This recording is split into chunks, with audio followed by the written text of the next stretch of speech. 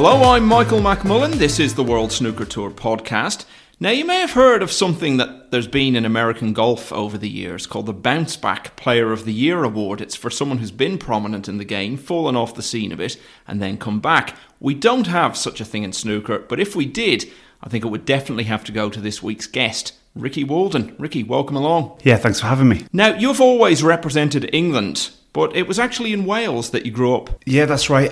Mum and Dad are both English. All my family are English, but we lived just over the border in North Wales, not far from Chester itself. Grew up there and had a great childhood growing up there, and actually went on to represent England, but there was a chance I could have represented Wales at a young age. You turned pro in 1999. But back in those days, being pro didn't mean you were on the main tour. You were on something called the UK Tour at the time, and there was a really high standard on it.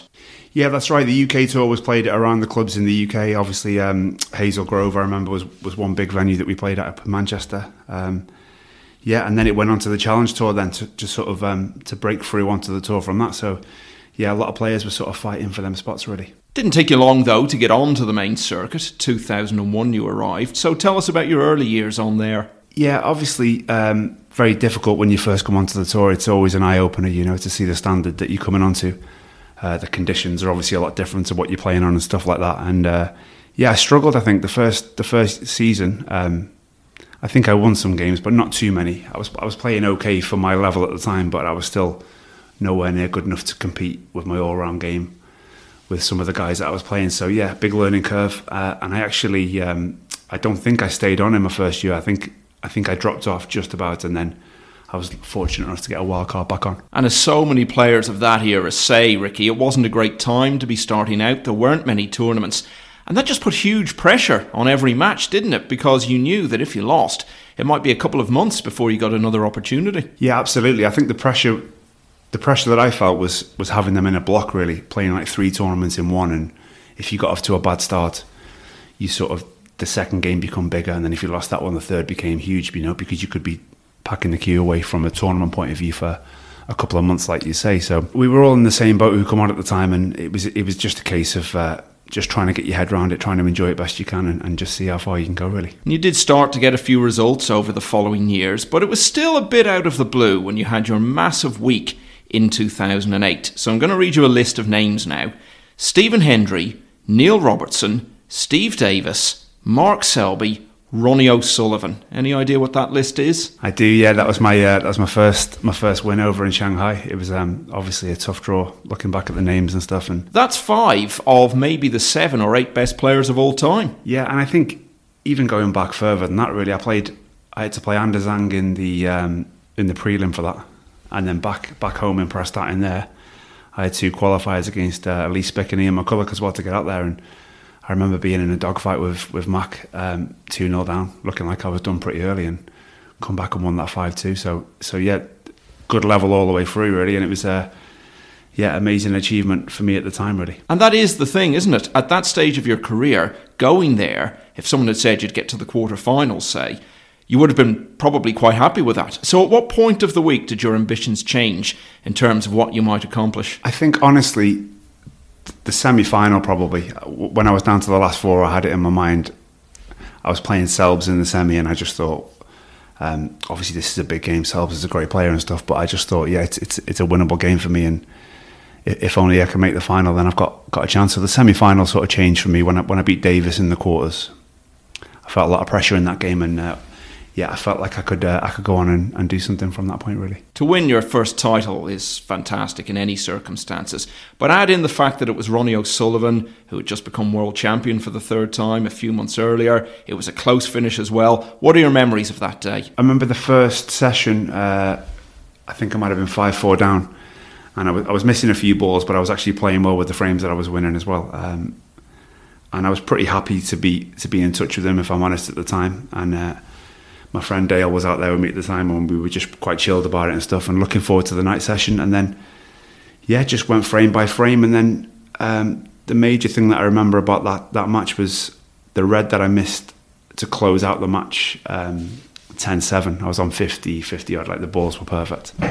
And I slipped up, and it went 9-8. And then yeah, that was a horrible memory at the time. And then, but I managed to get over the line with a good break in the last. So yeah, it's just a roller coaster of memories, really. And when you miss that ball, inevitably, all kinds of horrible feelings start coming into your head. Have I let this slip? Is this my big chance? Am I going to recover from this? So how do you put those thoughts out of your mind? I was pretty clear, to be honest. Like, weirdly, I was pretty clear at the time. I remember missing the ball because I was thinking of like mum and dad back home and the journey that we've been on to that point, and they'll be glued to the TV watching and stuff like that. Just natural things that you think of, and obviously concentration slipped. And then, to be honest, when I was sat in my chair, I just thought I'm not having a week as good as this and letting that be the final thing. You know, I've got to go one last push. I remember being quite clear on that and thinking, I'm just going to give absolutely everything now for 2 frames if need be. But luckily I only needed one. At any given time, there are probably 50, 60, 70 players who have the game, have the ability to go and win a tournament. But it's still a big hurdle to overcome when you put yourself in that position to actually get the job finished. And not everyone's capable of doing that. No, absolutely. And I think when everyone finishes their career, there will be like a pecking order on how well people have done with that kind of thing. You know, you see your serial winners, and they obviously do it to a high level consistently.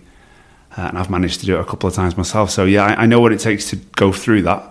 But it's obviously very difficult to do consistency. It's a really tough game, as everyone knows. It can often be the case when you have surprise winners of big events in any sport that they can just fade back into the pack after that and never achieve anything much again. But you certainly didn't. You became a consistent performer over the years which followed. And although it took you almost 4 years, you did back it up with another ranking title, winning the Wuxi Classic. A bit more comfortable in the final this time, although Stuart did throw a 147 at you along the way. But how different was it? Was it a case of feeling, yeah, this is great, this time it's all about backing it up, and I've done that? Or was it much the same as Shanghai, just that joy of getting over the line? Yeah, no, it was very different, to be honest. I think you're right in what you say. When you've won one, like you say, a lot of players can win one.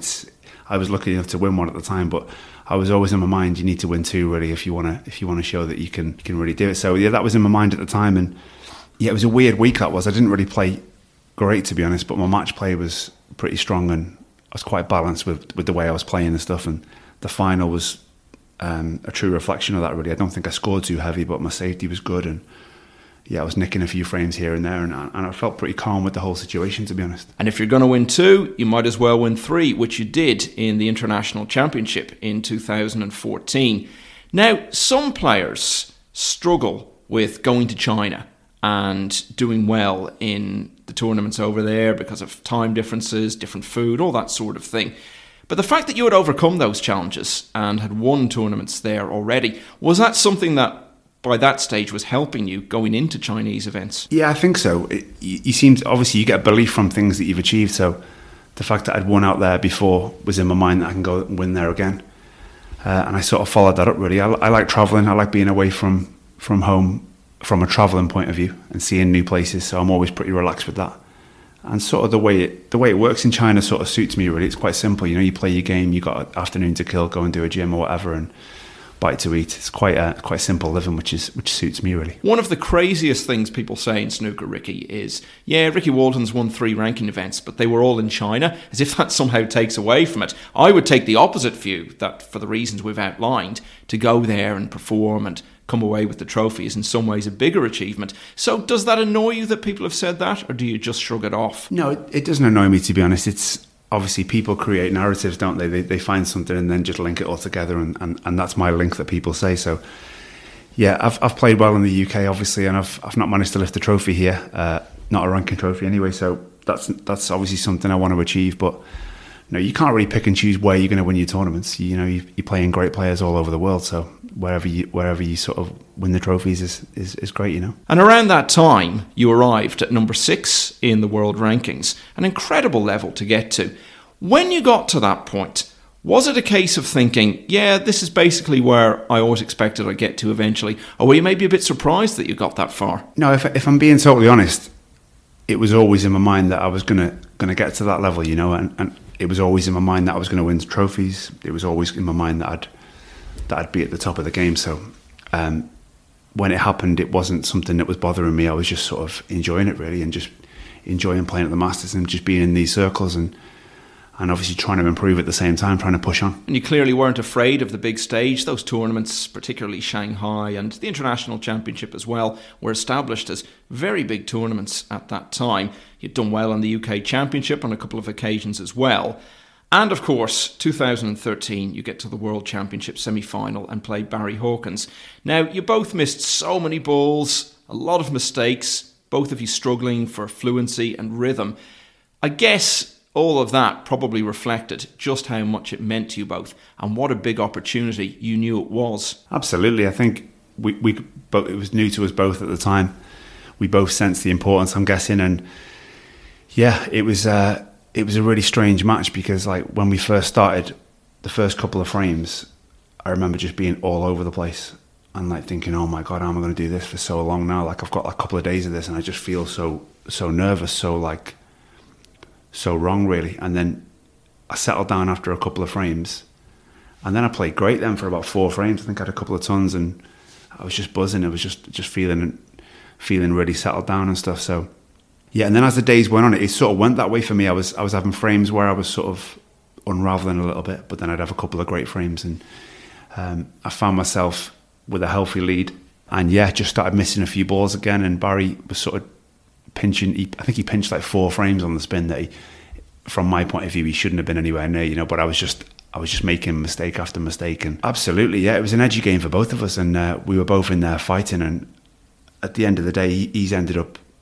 figuring a way to win that match, which is incredible. Every credit, but I remember just being at the hotel in that final session at 12 apiece, I think it was, and just thinking all wrong, just thinking about how many mistakes I've made and how much I've let Baz off the hook kind of thing, and instead of thinking that I've got one more final session, my thoughts were just all wrong in that final session really. And yeah, the rest is history. I didn't perform, and yeah, that was me out. And when that was all over then, how did you feel the next day, knowing that Barry, who you'd outplayed really for large sections of the match, was playing in the world final, and you'd gone home? Yeah, hungover for a start, and yeah, just fed up. Obviously, you don't really see any positives at that time. You only see missed opportunities, and yeah, I was struggling for a good week or so. Couldn't watch any of the final. Obviously, I wish the lads well, but yeah, I couldn't be anywhere near a TV to see it and stuff. But yeah, it's one of them things that happens to us all. We're all playing at a high level, so you're going to win games that are great, and obviously when you lose bad ones, it's tough. So when you add it all up, the fact that you got to experience that one-table situation, and then at the same time, obviously the realisation that you weren't able to win a semi-final that you might well have done. When people say now, 2013 World Championship, does that evoke good memories, or is it something you want to forget? Oh no, it's a good memory for sure, definitely. You can't be silly about things. I played well all the way through, and yeah, I enjoyed the semi-final to a point. Just I wish I could have played it a little bit better and got to that final and just see how I would have fared in the final. It would have been an amazing experience. But yeah, hopefully one day I'll get back there and can put things right. And the pink going in. I'm sure Ricky Walden wants to shake his hand, and he says that's enough. And that's lovely to see. Great sportsmanship. Ricky Walden will be very upset that he didn't take advantage of those sessions. But look at the delay on Barry Hawkins. Great competitor, has proved it in this match. And now he's in the final of the Betfair World Championship. Ricky Walden go away disappointed. Taking a while to get over it. You did put it behind you to have more success. As we've said, you won the International Championship the following year. You got back-to-back finals in the spring of 2016. And you remained a top player, but then you started to fade away. And people were all saying Ricky's got big problems with his back, which was the case. So what was the nature of those problems? And was that what it was all about? Not totally what it was all about, to be honest. Because probably around that time, the kids, my little boy had been born, and I was finding it difficult to be away, kind of thing, and missing the family kind of stuff. So my performances weren't really. I was struggling for results anyway, before the back went. But obviously, I was still in the 16, I think, when the back went, or just outside. But then, obviously, when the back went, it was a bad one to take, and obviously catapulted me the wrong way in the rankings. The thing with back problems is it can be something that develops over a long period of time and just gets worse and worse. So was it gradual, or was it something that was very sudden? Yeah, I've always had like a few niggles with the back. I've missed the odd tournament here and there, and it normally takes like 3 days just to rest up. But this particular incident I was on holiday at Christmas. We were over in America, and I was at the airport coming home, and I had my little boy was walking by the side of me. I had coffees in one hand, and he was asking to be picked up. And I've sort of bent funny to pick my little boy up and keep the coffees level, and my back just instantly went, and I was doubled up. I felt something just go really bad in my lower spine, and then I hobbled to the flight, and then it was like a 7-hour flight home. And then when I ended up getting back to the airport in Gatwick or whatever, I literally couldn't walk. I was like hunched over to a point where I just couldn't. I was excruciating pain. And then my wife drove us back home. Couldn't get out of the car. I had to crawl into the house. And then, yeah, that was the start of it, really. It sort of snowballed from there. And it was just like a big recovery time to sort of come through that. Because it went on for years, didn't it? Yeah, it was like that kind of pain sort of went after about 2 months, let's say. But then it was just a niggling everyday pain that I couldn't sleep properly, couldn't practice. It just debilitating niggles consistently. That was, on a daily occurrence. It was tough to get sorted in the end. I've seen so many different people. A lot of people helped, a lot of people didn't, and you were just trying to find the right person who could really figure out what was going on. And it brings a mental side as well, because you must have been having dark thoughts that this could be the end of me as a player. Yeah, definitely. I know for a while there I thought I was done. Wasn't sleeping right, and just sat awake thinking, how am I going to earn money? How am I going to support stuff? And yeah, I thought I was done, because there was just no way I could play to any level anymore. It was as simple as that. Every game I was turning up at, I'd still have the same mindset that I could play well, but the balls just weren't going in. I was losing to pretty much everyone I was playing, literally everyone I was playing, and yeah, I was embarrassed. And yeah, in a lot of pain as well. It was a tough couple of years, to be honest. When you'd got to that point that the back was better, it's not as if you can go out the next day and just expect to immediately resume the way you'd been playing a few years earlier. So what was that process like in terms of then getting your game back on track? Yeah, unbelievably difficult, because my brain works in the way that, like, because I've had those experiences, even though I know it's down to my back, the reason I haven't been practicing, you still had them moments. You still missed all them balls. You still played that poorly for a couple of years now. And sort of every tournament I was turning up to, I was looking around, I'm going, yeah, he's beat me.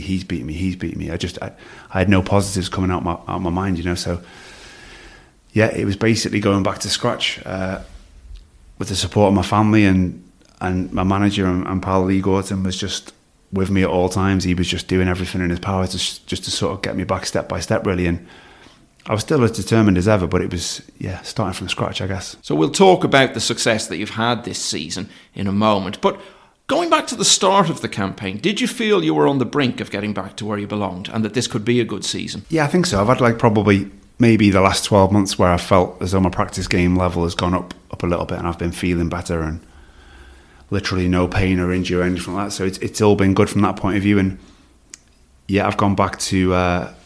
I got my cue sorted for the start of the season as well. Gone back to my old spec of cue from John Paris, and it feels great. So yeah, everything just seems to slot in this for this season. And yeah, obviously I've just been trying my hardest to get things going, really. Was there one particular match sometime in recent months during this great run you've had where you thought, yeah, it's happened, the old Ricky's back? Do you know what? It's been tough. Not really, to be honest. I've had some good results, and things have been going okay, but actually the games that I've felt the strongest and the best have been the ones I've lost so far this season. The 2 semi-finals against Mark Allen in Northern Ireland and Xintong over in Berlin. I actually felt great, and I felt like my game was really bubbling under the surface, but made a few mistakes just trying to get used to them new feelings again. And yeah, it's all a learning curve, but I do know my game's there. It's just a case of keep plugging in and wait for it to show up. I don't think you ever had that level of consistency over such a long period, even at your peak. So how does it compare now? Are you as good a player as you were maybe a decade ago, or maybe even better? Yeah, I actually think I'm a better player, but it's a case of you have to get it out on that match table to prove, really. I feel as though I know a lot more about the game. I feel as though I'm tactically better from experience.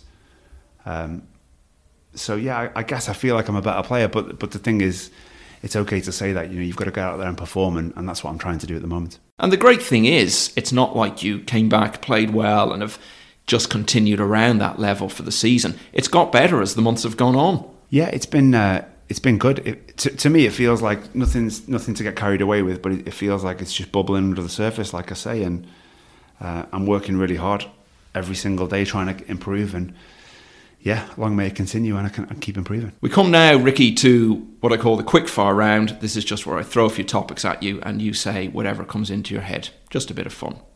Favourite movie? It would be Goodfellas, probably. Yeah, it's one of my faves. Your favourite song? Favourite song? Something by Nick Drake, probably. Something chilled out.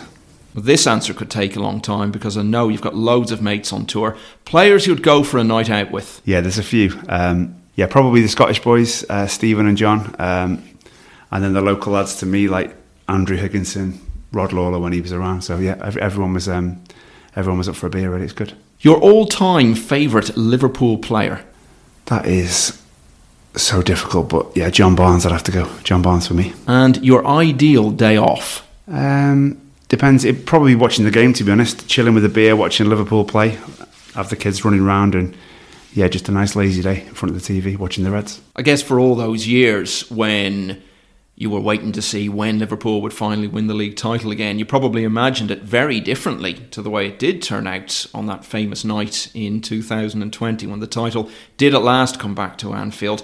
But it was at peak COVID time, really, wasn't it? So where were you on that evening? Yeah, I was just at home, glued to the TV, obviously buzzing with what's just happened, but at the same time, like you say, just gutted for the players, really, because they should have been. I actually had a ticket for the game if we were able to go, so yeah, I was gutted for the players. They couldn't celebrate and get the trophy at Anfield, in front of the crowd. So yeah, brilliant achievement, and hopefully they can keep going and get there with the crowd. It's clearly been a big part of your life, hasn't it, Liverpool? Because you get some people who say, oh yeah, I'm a fan of this team or that team, and you sense they're not really that into it. But it's obviously something that's meant a lot to you since very early in life. Yeah, I love it. I've been a Liverpool fan since I can remember. Been going to Anfield a long time, and season tickets over the years, got one at the moment.